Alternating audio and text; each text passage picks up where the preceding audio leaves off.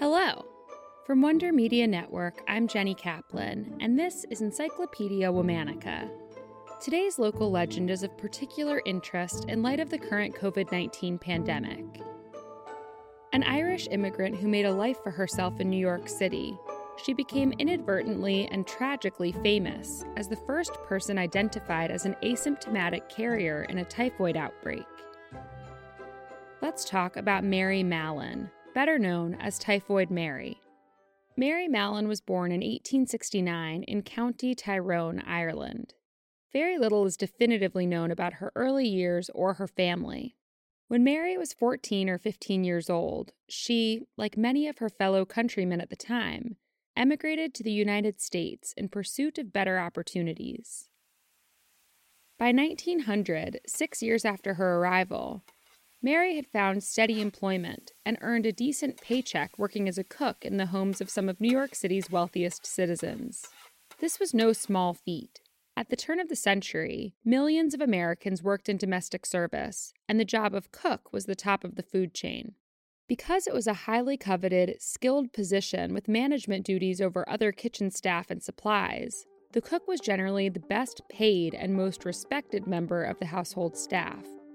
Between 1900 and 1906, Mary worked for 7 different families in their homes in New York City or on Long Island, where many wealthy New Yorkers spent their summers. Mary was considered an excellent cook and was especially known for her signature dish of peach ice cream. What she may or may not have noticed was the pattern of people getting sick around her.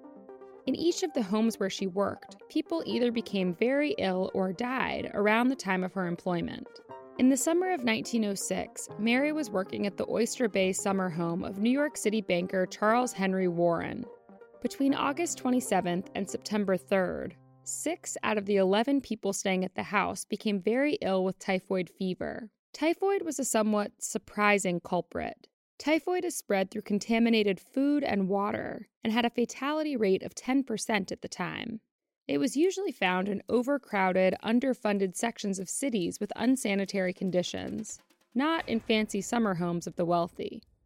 A sanitation engineer named George Soper was hired to track down the cause of the outbreak. At first, Soper was convinced that the illness was caused by the consumption of freshwater clams. But he then landed on the possibility that Mary herself could be the disease host, meaning that she was unknowingly shedding the disease and infecting those around her, even though she didn't appear ill. Though doctors and scientists had been discussing the existence of asymptomatic disease carriers since the 1880s, this was still considered a fairly wild idea. Soper was the first to describe a healthy character of typhoid in the United States. By the time Soper came to this conclusion, Mary had already moved on to another household. Starting in March 1907, Soper began stalking Mary in an effort to collect blood, stool, and urine samples from her to test for the bacteria that causes typhoid. For his efforts, Mary chased him off multiple times with a carving fork, evidently upset.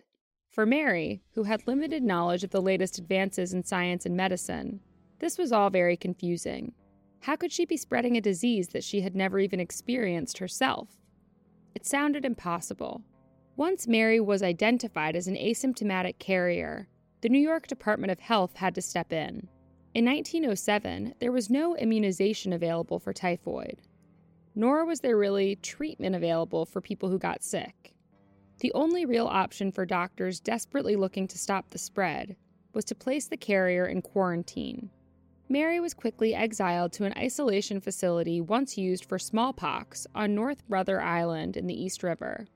Mary was quickly exiled to an isolation facility once used for smallpox on North Brother Island in the East River.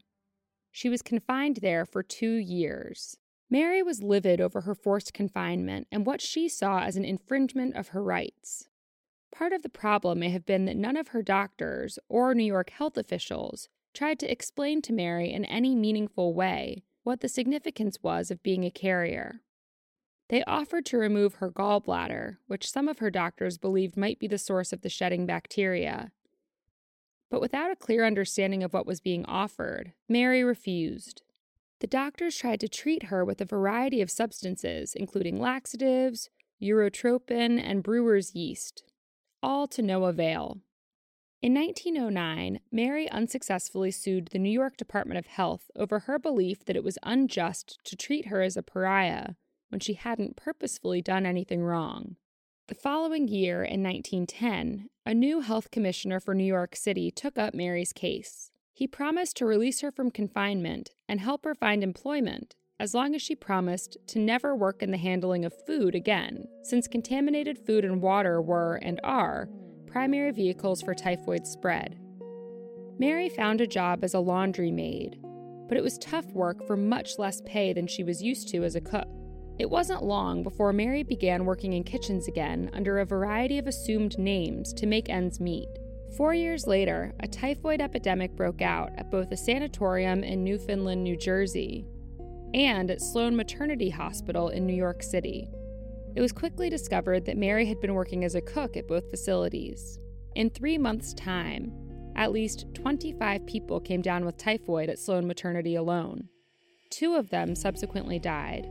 The authorities eventually tracked Mary down at a suburban home in Westchester County and sent her back to confinement on North Brother Island. She remained there until her death in November 1938. For much of her life, and certainly since her death, Mary was stigmatized as Typhoid Mary. For years, her name appeared in medical dictionaries as a disease carrier, and it's still used today as a colloquial term for somebody who callously spreads disease or evil. While her isolation eventually became a public health necessity, Mary's story raises a lot of complex questions about what happens when personal autonomy is pitted against public health. As Mary once wrote to her attorney, "I have been in fact a peep show for everybody. Even the interns had to come to see me and ask about the facts already known to the whole wide world. The tuberculosis men would say, 'There she is, the kidnapped woman.'" All month, we're talking about local legends. For more on why we're doing what we're doing, check out our newsletter, Womanica Weekly. Follow us on Facebook and Instagram at Encyclopedia Womanica. Special thanks to Liz Kaplan, my favorite sister and co-creator. Talk to you tomorrow.